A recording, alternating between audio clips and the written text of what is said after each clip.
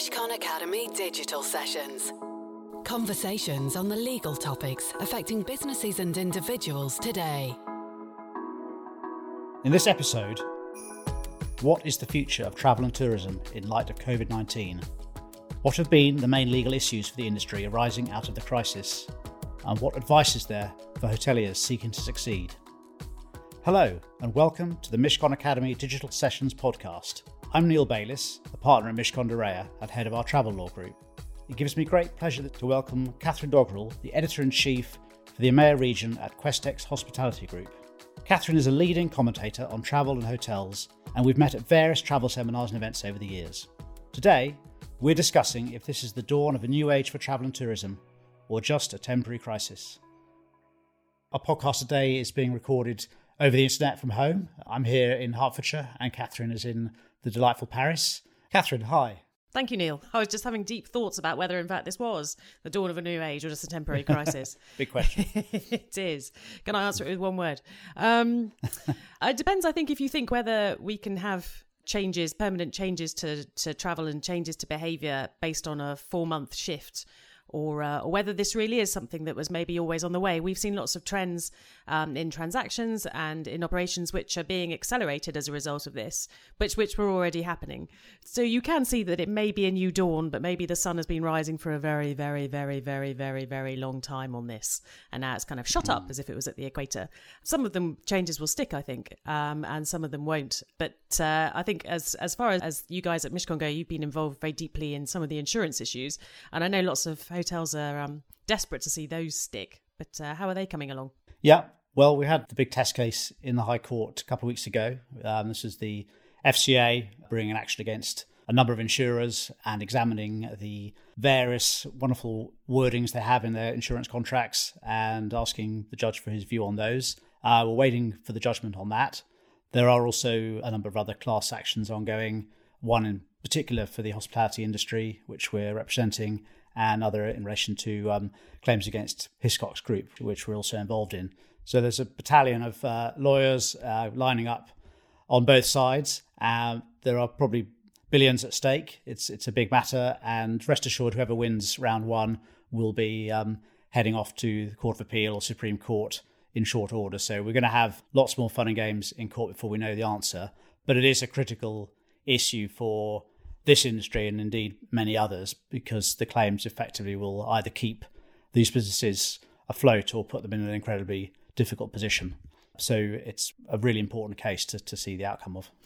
We've seen some variance in the response of the governments in the EU and the UK government. Do you think the UK government could have done anything? It could have done things differently, but do you think it should have done things differently? This is a really fascinating area. As you say, there have been hundreds of millions, if not billions of pounds of state aid provided by a number of different member states, both to airlines and to tour operators to basically keep them afloat. Meanwhile, the UK government has taken a far more robust position. We've been seeing the likes of ABTA lobbying hard to get the government to put measures in place, and it's fell on stony ground. So basically, the government has said we're putting consumers first. We want consumers to get their refunds. We're not going to make life easy for tour operators, and we're not going to bail out the airlines. Effectively, it's sink or swim. Market conditions will apply.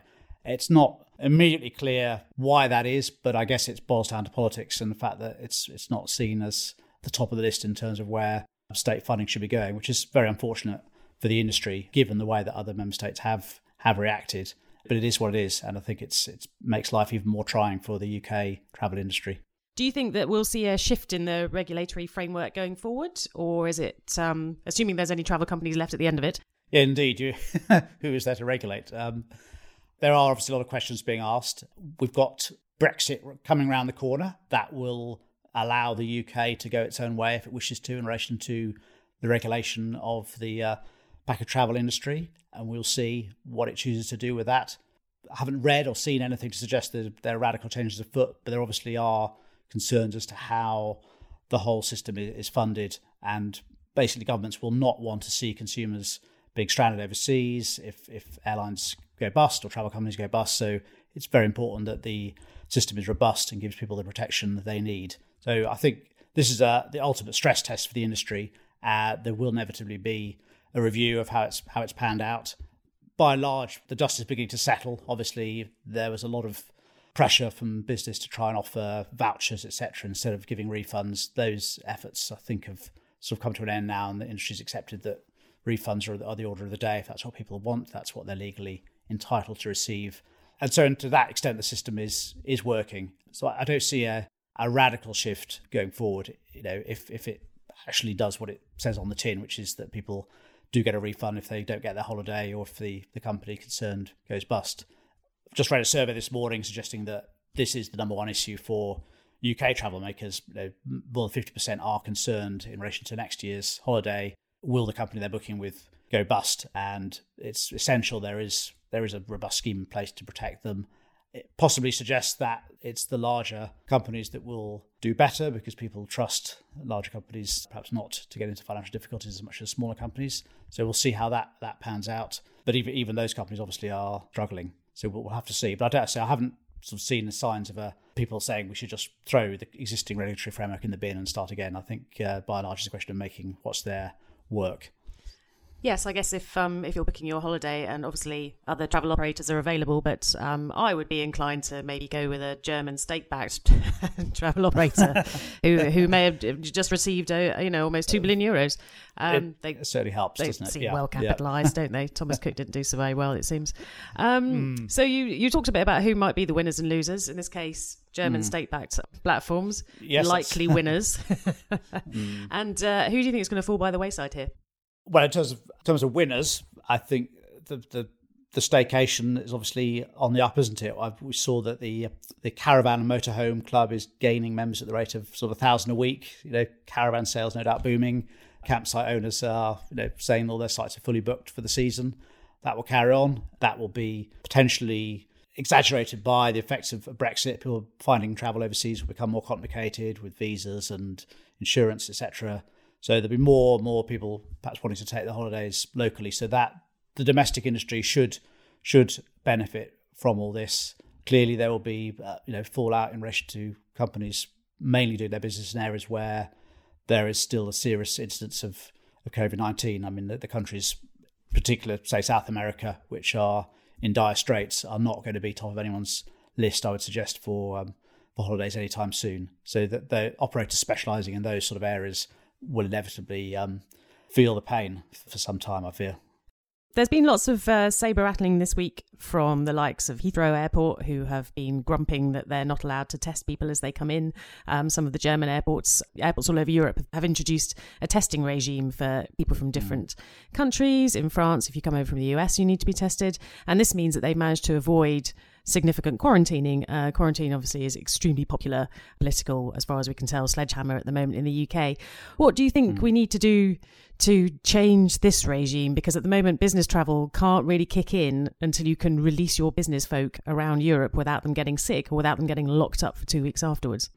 I think the truth is that the whole test and trace regime has been a bit of a disaster. No, he said, shockingly. News just in. All revelations here. Exactly, you heard it first here. So this is just the next sort of chapter in that sad story. We know that places like Germany and Korea got their act together at an early stage. This has enabled them to basically get the pandemic under control and get the numbers right down. We have singularly failed to do that, and the knee-jerk response of imposing quarantines every time we think the risk may be going up in a particular country is a complete disaster for business and leisure travel, because it just removes certainty, increases anxiety as to the possibility of a quarantine, and therefore it's simply not an option to take the risk of travelling almost anywhere at the moment.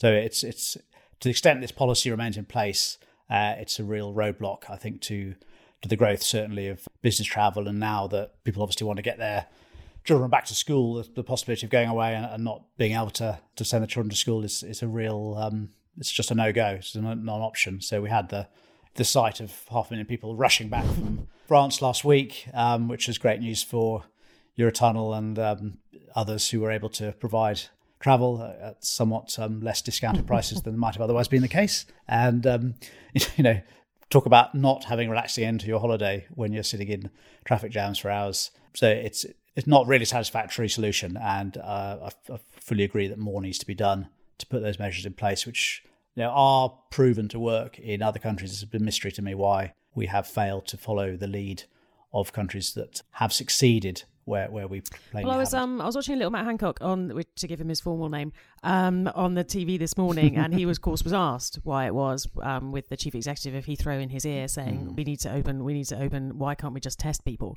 And he's no, it's very complicated. It's very complicated, it turns out. So so that's the reason, in case anyone was wondering why they're not allowed to travel. Okay, that's good to know. It's very complicated for Matt. It's complicated. So with that in mind, and all things being equal in terms of I'm in France, you're in the UK, I can't come to the UK for any reason at all, possibly for an eye test.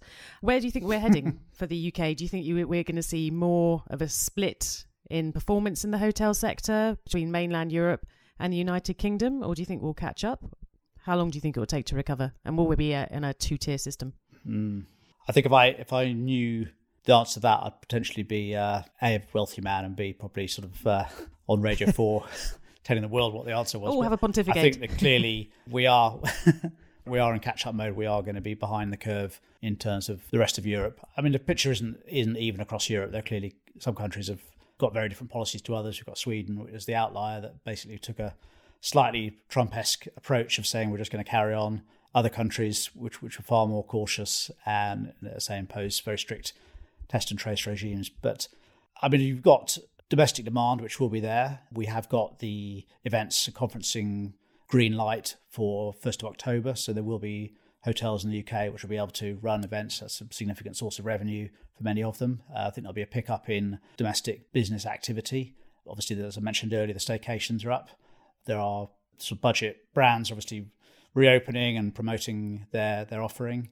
So I think it's by no means a disaster. I think the industry will certainly survive, but I think we'll be just a few months behind the rest of Europe. Obviously, that's all predicated by the question of whether we get a second wave or not. If the policy of everyone to go back to school just sets off thousands of new daily cases, then we're kind of just reset the clock back to April and off we go again. And before we know where we are, we're into sort of year 2 of this mess. But a more positive note would say that doesn't happen. And then as we get into next year, people starting to do their budgets, starting to plan for what they're going to be spending the money on. And that will include, as I say, business and leisure expenditure on the hotel sector.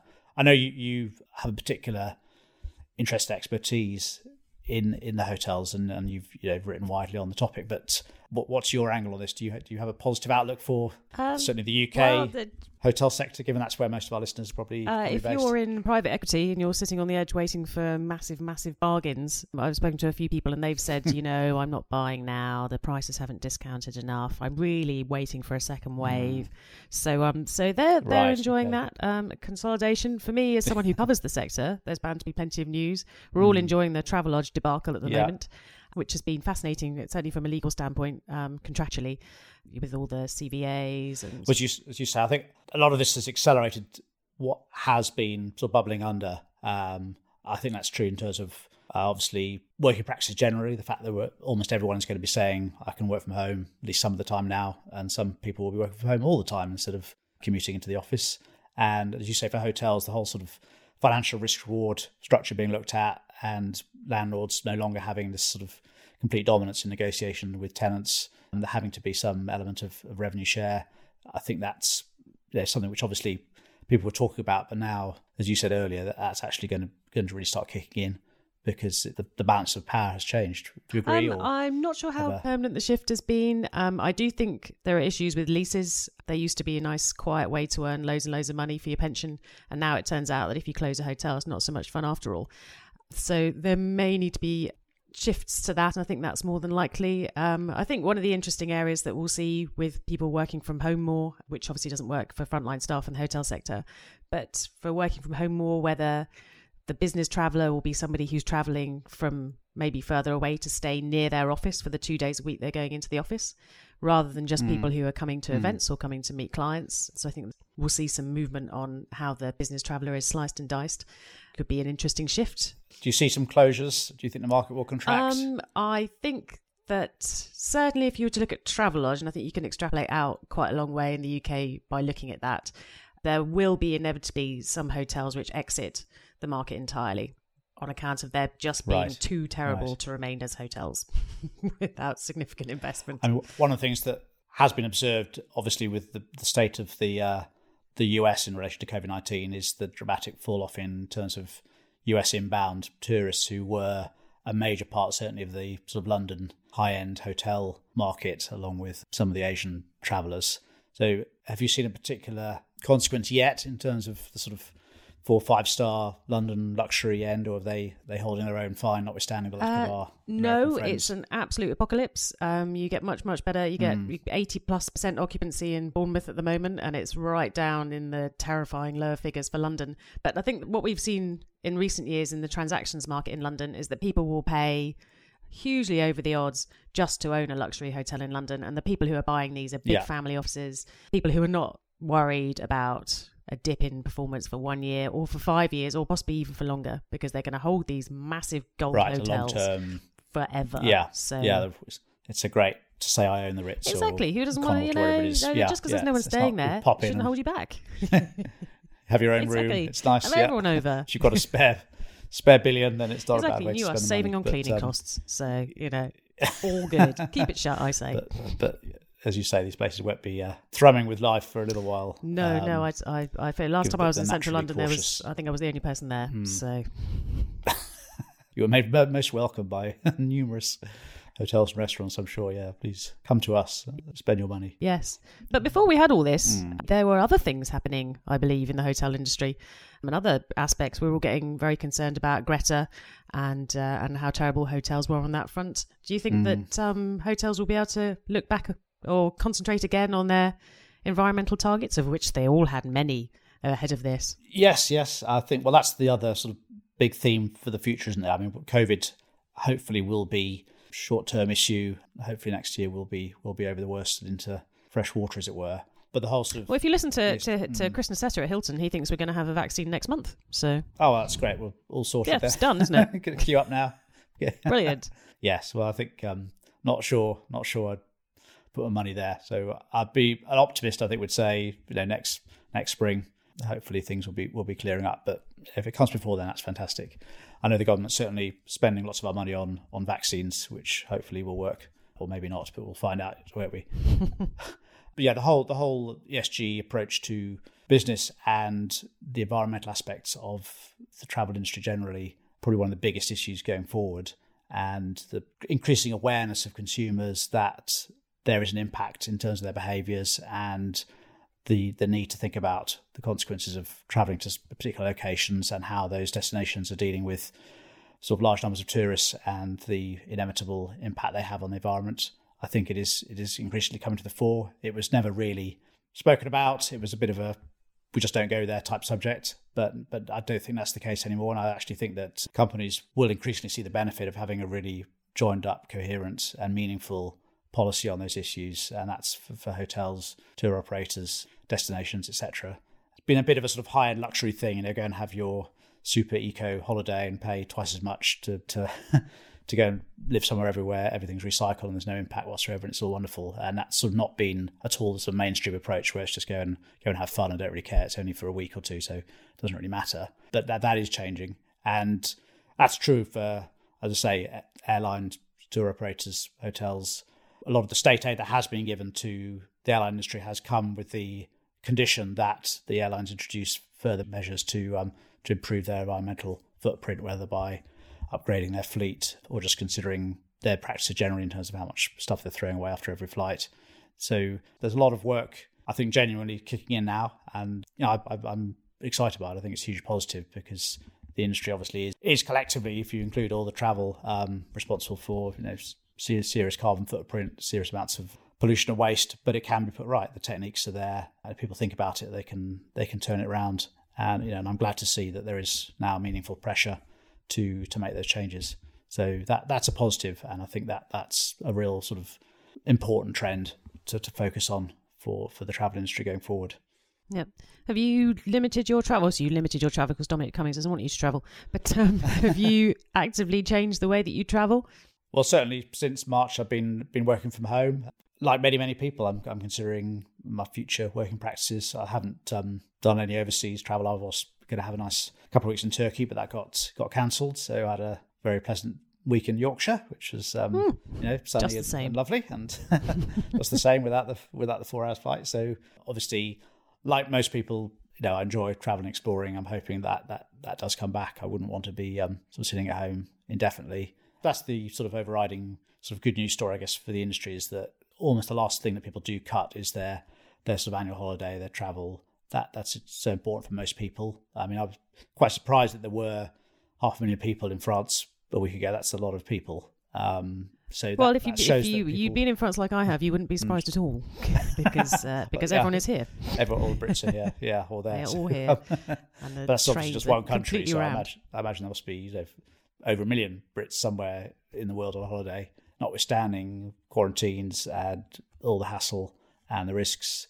So we're a nation that likes to travel. We enjoy our holidays, and I don't think that won't change. So to the extent we can return to any form of normality, we will, and that's I guess the positive for the industry, as you say. Looking at it medium long term, it's still a great industry to be part of, and if you're selling the right product to people, they will come and buy it. But yes, I think we will see intriguing things come out of this for hotels. There's no greater sector to cover. It's full of innovation and fascinating people and hospitable places and wonderful things to see all the time, and that's not going to change. I do wonder whether we'll see an end to casual travel, where you just hop on an EasyJet and go to Barcelona for the weekend. But people do like Barcelona, and much as I like Yorkshire, and it's a wonderful place, I've spoken to an awful lot of people this year who feel that they have been robbed of their trip to the sun. Yeah. Well, I think there'll be a sort of flood of pent-up demand, won't there? A sort of rush of bookings for the right companies to benefit from. Yes. No, I think our favourite state-backed travel company said that they'd seen a huge uplift in 2021 summer bookings already. Yeah. No, that's good. Well, thank you, Catherine, for joining me today on what I think was a really interesting discussion. We'll see what the future holds. But in the next episode, my colleagues Louis Flannery QC and Kate Clark will be talking about the future of remote courts and arbitral tribunals. The Digital Sessions are a series of online events, videos and podcasts, all available at mishcon.com. And if you have any questions you'd like answered or suggestions of what you'd like us to cover, do let us know at digitalsessions@mishcon.com. Until next time, take care. The Mishcon Academy Digital Sessions. To access advice for businesses that is regularly updated, please visit mishcon.com.